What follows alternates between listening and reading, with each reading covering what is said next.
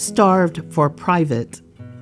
I read a meditation the other day by C.S. Lewis. Quote, "We live, in fact, in a world starved for solitude, silence, and private, and therefore starved for meditation and true friendship."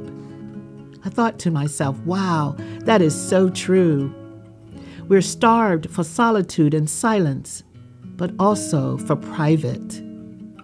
In a day when it seems the more public our lives are, the better, this really rang a bell. Our style is our style, and we're free to exercise it as we choose.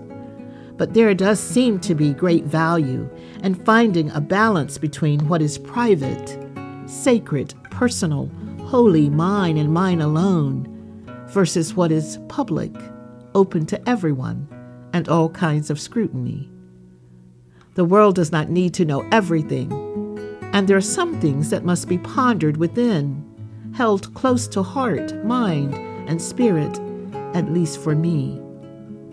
Loving God, give us a hunger for solitude, silence, and private, so that we might be filled with what is true. Amen.